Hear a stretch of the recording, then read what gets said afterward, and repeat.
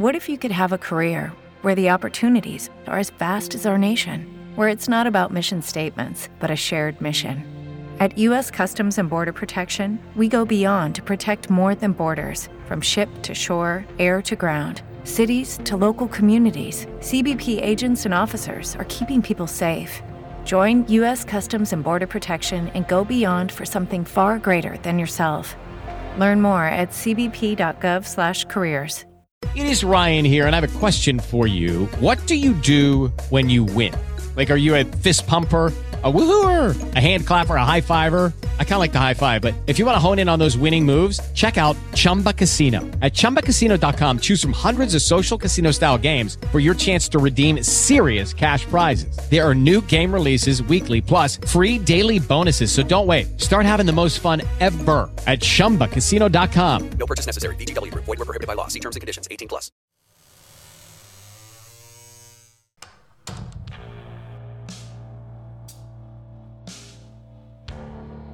Well, hello there, friends, and welcome back to Mask of Sanity. Yay! I'm your host, Melanie Peterson, and today we're going to pick up right where we left off last week with part 2 of the case of Robert Ben Rhodes. Now, last week, we covered his upbringing right up through what I'm using as pretty much his final breaking point when his third wife, Deborah, finally walked out and seemed to be the straw that broke the camel's back. Not blaming her at all, but it was going to happen one way or the other. It just happened to be right after they had their huge blow up that sent him right back out onto the road. And that fight has landed us right at the beginning of his final crime spree. Now, don't worry, they're gonna catch this bastard in the end, so just stick with me. And to be clear, I'm giving you all a major trigger warning for this second part. The things that I'm going to be talking about are absolutely horrible, and while I'll try to keep them under control, I'm not going to go into extreme detail, just enough to give you an idea of the brutality that these men and women went through to really understand the savageness of his actions. You know, some parts may be a bit stomach-churning, but you've been warned already. You know, are you ready? I really hope you are. I hope I am. So pop that cork, brew pot, cozy up under a comforter, whatever moves your groove, and let's get this show on the road. I'm going to go through his timeline of murders and kidnappings from January 1990 up until his arrest on April 1st of that same year. October 1989, Deborah walks out. She's had enough. And Rhodes goes back on the road. His eyes are set on inflicting the most awful things possible on whatever unsuspecting victim comes into his path. Now, in November 1989, Patricia Candace Walsh and Douglas Scott Ziskowski were hitchhiking newlyweds. They had left their home of Seattle, Washington in November to hitchhike across the country to the state of Georgia. Both were said to be deeply religious. They were planning to preach about Christianity once they reached their destination. Unfortunately, neither of them would make it. Rhodes picked them up near El Paso, Texas in January 1990 after claiming that he was on a long haul and that his route took him near where they were wanting to go. Absolute lie. Based on reports, Rhodes killed Ziskowski very soon after they were picked up by shooting him and then discarding his body in Ozona, Texas. It's a very small community on I-10 located between El Paso and San Antonio. I've driven through it many times. It's small, and to have a body discovered there, I can only imagine what that did to the community. His body was discovered in January 1990, but sadly was not identified until 1992. And Walsh, after witnessing her husband's murder, was kept imprisoned and repeatedly tortured and raped by Rhodes for over a week as he drove across the country with her chained up in his self-made sleeper cab torture chamber. Now, according to investigators, he eventually killed her by shooting her several times in the head and then dumped her body near I-15 in Millard County, Utah. Her badly decomposed body wasn't discovered until October 1990, when deer hunters came across her remains at the mouth of a canyon 22 miles south of Fillmore, Utah. Her remains went unidentified for 13 years until Rhodes submitted to a DNA test in Livingston County, Illinois, that eventually matched him to Walsh, who had been identified through dental records. Now, nearly a month later, Rhodes' next victim was an 18-year-old drifter named Shanna Holtz. He had picked her up near San Bernardino, California, near a truck stop restaurant. She was an experienced hitchhiker, and she was looking to get to Arkansas. Rhodes told her that he was going to Texas, but Shanna decided that taking the ride would get her at least part way to her destination, so she accepted. Once on the road, Shanna eventually fell asleep, and Rhodes felt like she had finally let her guard down long enough for him to make his move. So he stopped the truck very suddenly, causing Shanna to wake up and realize she was in so much danger. She tried to bolt, and he attacked her by hitting her repeatedly in the face, handcuffed her to a bar hanging above her head, stripped off her clothes, chained her spread eagle. He held her hostage in his truck for weeks. Reports have indicated that she was there as long as 4 weeks, where he tortured her, he raped her, he even shaved her head and her pubic area, which kind of became a signature move. He would also go on to do this to future victim Regina K. Walters. Upon reaching Houston, Texas on February 5th, 1990, Rhodes stopped at his apartment. He allowed Shanna to bathe before he assaulted her again. There was just no stopping him. He later pulled into a brewery and left Shanna in the cab of the truck, telling her to be a good girl. But apparently, he hadn't counted on Holtz being the feisty survivor that she is, because even after weeks of unimaginable brutality, this girl proved him wrong by escaping the truck, running for her life to find the police as soon as Rhodes was out of sight. Rhodes was detained after Holtz began to tell her story to the police, but she was so terrified and traumatized from her situation that as she was giving her statement, she went on record in her police report with Detective R.E. Bomar as saying, "I don't see any good in filing charges. It's just going to be my word against his. If there was any evidence, I would file. I would file charges and sue him." And that statement right there just makes my heart break, because I can only assume that there was physical evidence on her body from what he had done to her, but she still felt like that wasn't enough to file charges and ensure that he would be convicted. And thank goodness that last part of her statement stuck with Detective Bomar, because he reportedly made a note to keep an eye out for similar reports, which would prove extremely helpful in connecting Rhodes to other victims. So with Holtz's decision to not press charges, Rhodes was released and back out on the road, probably more confident than ever that he would never be caught, but also maybe not realizing that the walls were already starting to close in. Just a few days after his run-in with police in Houston, Rhodes came across 18-year-old Ricky Lee Jones and his 14-year-old girlfriend, Regina K. Walters. Regina came from a troubled home in Pasadena, Texas. Her sister had killed herself 8 years before, and her brother was always seeming to have problems with the local authorities. She was living with her father, but had recently decided to move in with her mother just prior to her disappearance. Now, Ricky lived near Regina. They met secretly a couple times and decided that they were soulmates and to run away together, like a regular Romeo and Juliet, and unfortunately the endings are pretty similar. And authorities believe they were hitchhiking to Mexico when they were picked up by Rhodes. Just 3 days after Regina moved into her mother's house, she and Jones were gone without a trace. It's suspected that, much like Douglas Ziskowski, Jones was shot and killed immediately after Rhodes got them on the road. His body was later disposed of in Lamar County, Mississippi, and found on March 3rd, 1991. And he would actually not be identified until July 2008.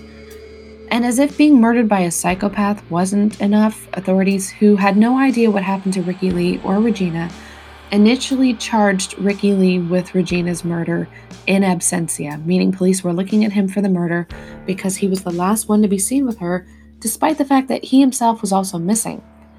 Obviously, these charges were dropped when Rhodes was apprehended and confessed to Regina's murder, but still, that's like kicking somebody when they're down. Police had no other person to look at, I understand, but wow. And again, like Candace Walsh, Regina was kept and subjected to abuse and endless assault by Rhodes for at least 2 weeks based on older and newer bruises found on her body. They can be seen in pictures that he took of her. Rhodes shaved her head. He pierced her with fishhooks. He beat her mercilessly.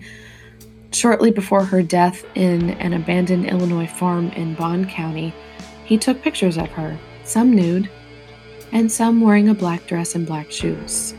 And the particularly ominous and heartbreaking picture that I talked about in our first episode of part 1 shows Regina standing and facing the camera.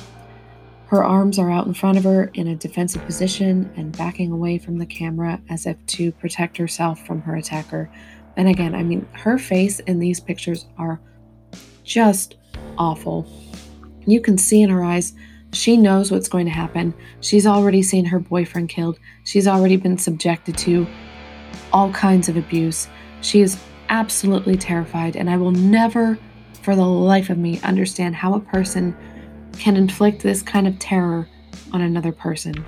It was later revealed that Rhodes took this picture just moments before he would go on to strangle Regina using a loop of baling wire that he attached to a wooden board, basically a makeshift garrote, which he then twisted 16 times. And after strangling Regina, he left her desecrated body behind for it to be discovered later at the barn. The barn is located just off Interstate 70 east of St. Louis. To further showcase what a truly evil person Rhodes is, he took it upon himself to make anonymous phone calls to Regina's father at home and at work. He even called Regina's grandmother. Just how sick are you?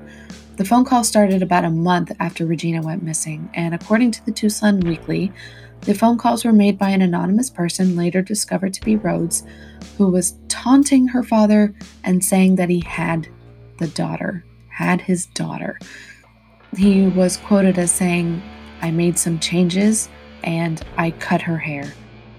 That's just absolutely spine-chilling and creepy. And there's no evidence that Rhodes did this with any other victim in that calling family or taunting family. There's no evidence. So this was brand new with Regina. And as sadistic as Rhodes is, he's maybe not the brightest bulb in the box, or it was just his complete and total narcissism that he wasn't counting on his calls being traceable, because once he was arrested and his investigation was in full swing, police were able to trace the calls to the cities they were made in and then compare that to his timeline of where he was working, since he had to keep track of his miles, his locations for work. He had to keep a log that showed where he was going, because he was still technically working and doing these long hauls and had to keep up all appearances, even though he was committing all these crimes, but it actually ended up doing him in a little bit. Judy was boring. Hello. Then Judy discovered ChumbaCasino.com. It's my little escape. Now Judy's the life of the party. Oh, baby, mama's bringing home the bacon. Whoa, take it easy, Judy.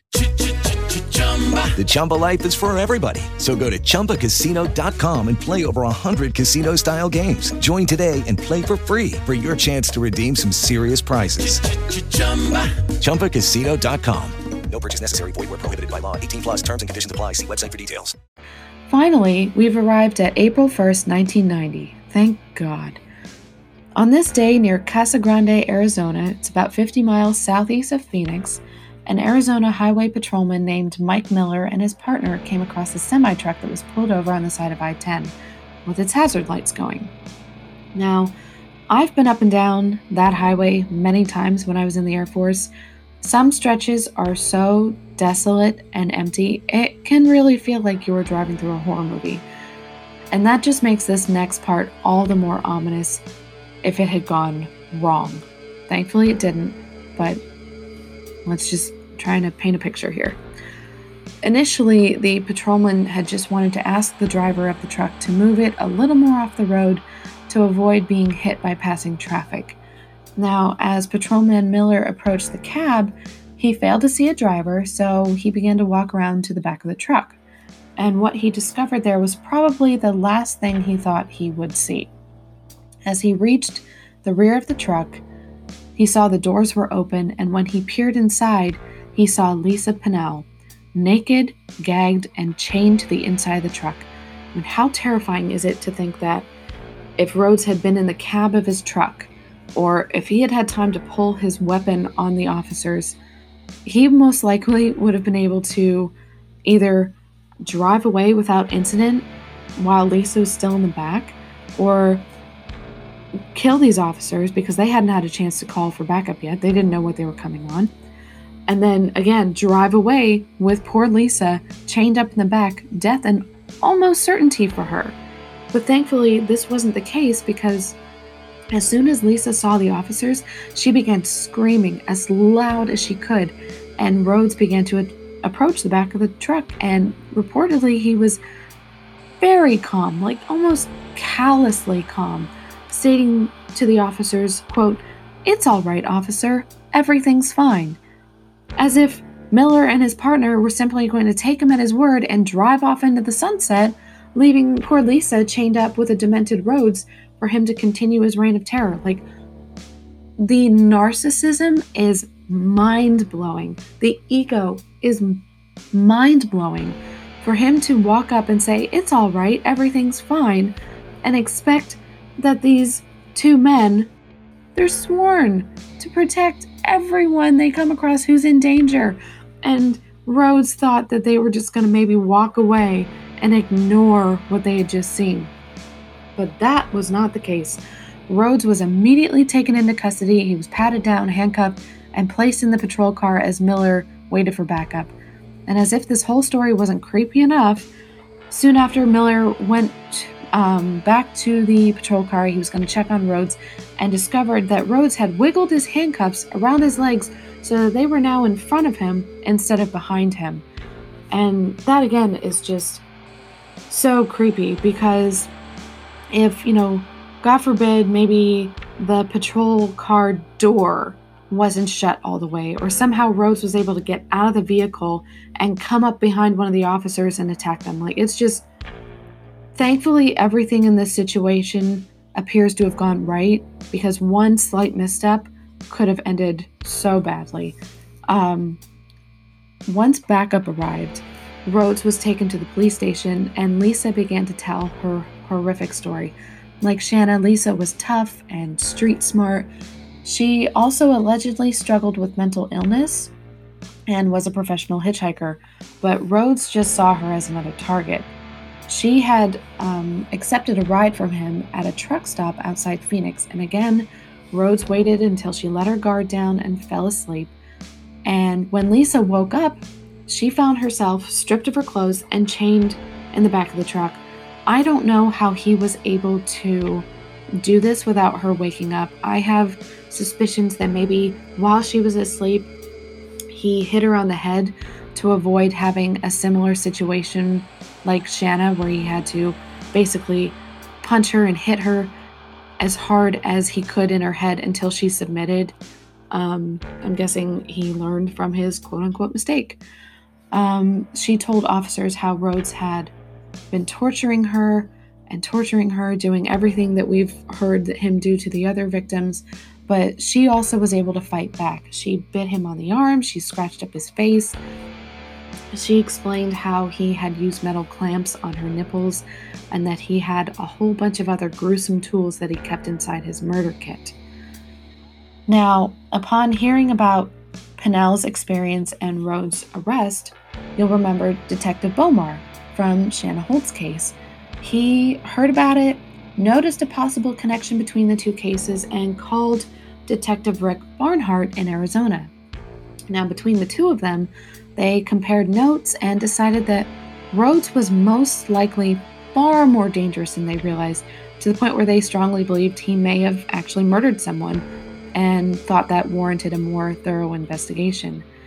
And by this point, we all know that this is true, but huge round of applause to these detectives for pooling their resources and then deciding to contact the FBI about Rhodes.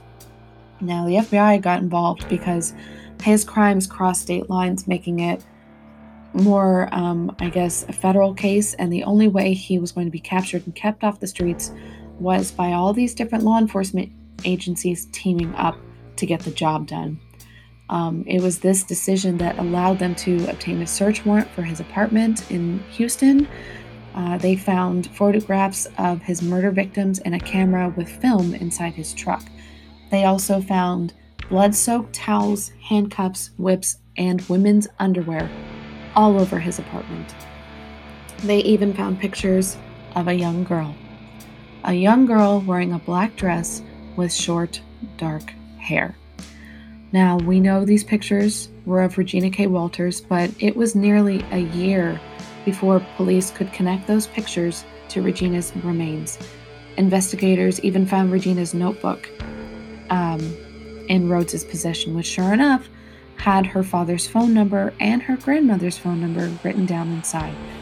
Just more evidence against him and proof that he made those menacing calls to Regina's family that eventually helped law enforcement get a conviction. So take that, you pompous asshat.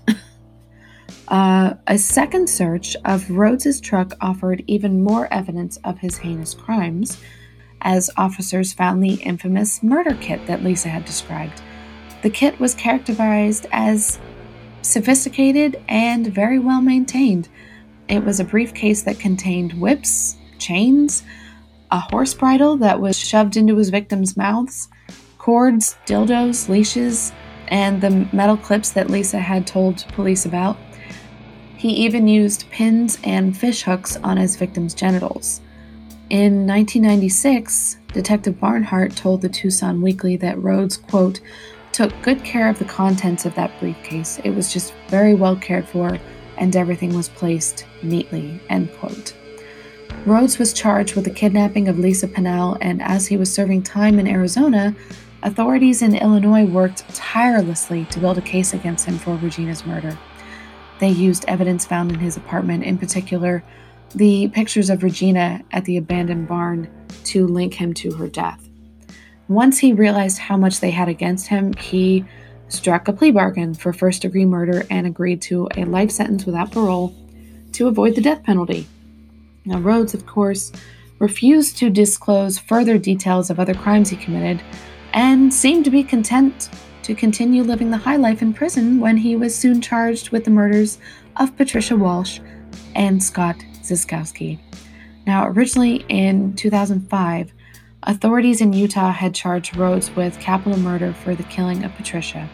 So Rhodes had been extradited to Utah to await trial, but again, teamwork makes the dream work in this case, and at the behest of the victims' families, they later dismissed that charge in Utah so that Texas could have a shot at him, since they had filed murder charges for both Patricia and her husband Scott. In justifying this change, Assistant Utah Attorney General Creighton Horton stated that this decision, quote, spares the victims having to go through all the proceedings here and then do it all again in Texas.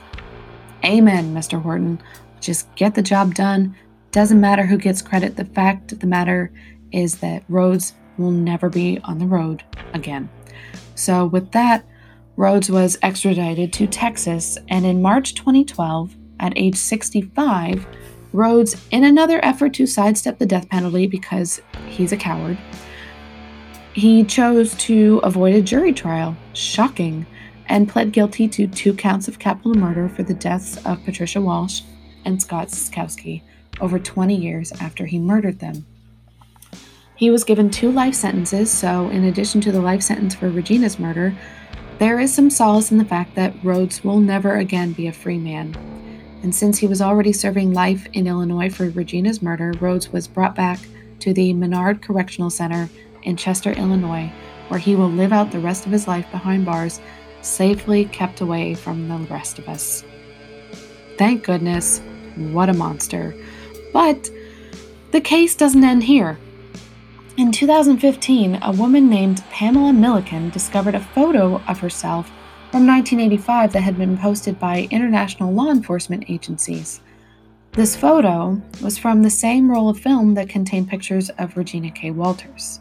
When she realized how close she came to becoming another victim of Robert Ben Rhodes, she told ID Discovery her story of how she ended up in Rhodes' truck, but somehow emerged unharmed. In 1985, Pamela was hitchhiking up to Winnipeg to find her brother when Rhodes offered her a ride. He took her picture, and when she asked why, he claimed it was a way to keep track of his passengers in case something happened to him. That's rich. Pamela said Rhodes told her that he was going to Florida and he wanted her to go with him, but at a price. And she remembered that he pointed to a sign on his dashboard that said, "Cash, grass, or ass, no one rides for free." And since she didn't have any money and she didn't smoke pot, she realized there was only one option if she was going to get this ride. She described the encounter as consensual, and then Rhodes dropped her off at a bus depot in Winnipeg. And Pamela's story isn't the only one like this. If you have time, go check out the October 2012 GQ article titled "The Truck Stop Killer" by Vanessa Veselka. She too had a close encounter with Rhodes back in 1985, but managed to escape after he threatened her with a hunting knife and told her to run. Basically, she had been picked up. He pulled a knife on her and told her to go into the sleeper cab, and she refused. She was talking, saying anything she could to convince him not to, saying, this is your decision, you don't have to do this. And he must have got frustrated or realized that maybe it wasn't worth the effort and pointed the knife at her and told her to run. So she did. She got out of the cab, she ran, she hid in the woods until the truck pulled away. It's insane. The fear, the indeterminate killing, the freaking ego this guy had to do what he did to so many women year after year, and probably for the most part believed that he would never be caught. It's just unbelievable. And although there are only 3 confirmed murders attributed to Rhodes through his convictions, the actual number of hitchhikers and prostitutes that he tortured and most likely killed could be well into the 50s. Since he claims he's been active for 15 years, or he had been active for 15 years prior to his capture in 1990, that would start his span of crimes as far back as 1975, which is when he began working as a truck driver. And authorities believe that at his peak, he may have killed up 1 to 3 women a month. It's possible. I don't know, but they have, associated him with up to 50 unsolved murders. It's just, think of all those families who have no idea what happened to their loved ones, and he could possibly be responsible for some or possibly all of them. It's really hard to say, and my heart breaks for them. I also have to wonder, did he begin driving a truck because he needed a job, or was it more of a way to find people who society unfortunately wouldn't maybe miss as much, just so he could satisfy his sadistic sexual cravings, or was it both? I don't know. Regardless of the why, Rhodes was obviously active for a very long time and even had a few brushes with the law in the late 1980s up through his arrest in 1990, including, and get this, he was arrested for aggravated assault, sexual assault, and unlawful imprisonment. And this is in addition to being detained and almost caught when Shanna Holmes identified him as the man who held her captive and tortured her. So how on earth did Rhodes seem to slip through the cracks? I have no idea, but eventually, thankfully, his luck ran out, and one fateful kidnapping on the side of I-10 would eventually lead to law enforcement capturing and convicting a serial killer that haunted the highways for years. But it's over. He's in prison. Well, friends, that's it. That is the story of Robert Ben Rhodes, the nefarious truck stop killer. I'm glad we made it. I'm glad that's over. What a god-awful sick piece of work he is. Good Lord. I think I might need a drink. I think you might need a drink too. Let's go get drinks. If you haven't heard enough about Robert Ben Rhodes, maybe you have. I hope you have. But if you haven't heard enough, then go check out the book Roadside Prey by Alva Bush. It's pretty interesting. It's a good read if you're into this kind of stuff. I've also listed all the brilliant minds and resources that I used to create this episode on this episode's post on the Mask of Sanity Facebook page, and it's also in the episode notes if you'd like to check out some of these resources yourself. I really couldn't have made this story and created it without all the hard work and research that other people have done on this case, so a huge, huge, huge thank you to them. And if you liked what you heard, again, please go and rate and review Mask of Sanity on whatever platform you're listening. Also, check out our Instagram at Mask of Sanity the podcast and Twitter at Masked Sanity Pod. Again, I'll be posting updates on upcoming episodes, little teasers, piquing your interest of what's in store for you. There's also the Patreon page. The link is in the profile of the Mask of Sanity podcast Instagram page. I really just want to be able to give you all more true crime, the best true crime possible. So if you want to support, head on over to the Patreon website, search for Mask of Sanity. There's lots of different perks. There are postcards, full bonus episodes, mini episodes, which once I start doing them, they will be a recent true crime story in the news right now. Just a little 5, 10, maybe 15 if it's super interesting episode. So that's, if you can't get enough, then go sign up, become a Patreon supporter of Mask of Sanity, and I will love you forever. Basically, the more supporters I get, the more episodes I'll be able to produce for you. So it's win-win. Again, I'm so grateful for all of you. Thank you so much for listening. I love you all for your support. It's wonderful. Like, share, post, comment. The more people hear about this podcast, the bigger it's going to get, and you can all be there from the beginning. And it's wonderful. You're wonderful human beings. Thank you so much. Join me next week when I take on the case of Velma Barfield, a serial killer accused of poisoning her victims and the first woman to be executed by lethal injection. Yikes. Until next time, stay safe, friends.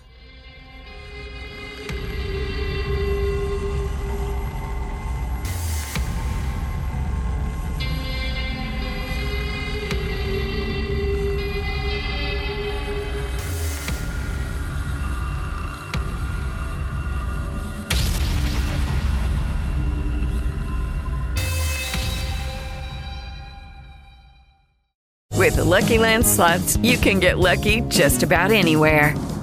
This is your captain speaking. We've got clear runway and the weather's fine, but we're just going to circle up here a while and get lucky. No, nothing like that. It's just these cash prizes add up quick. So I suggest you sit back, keep your tray table upright, and start getting lucky.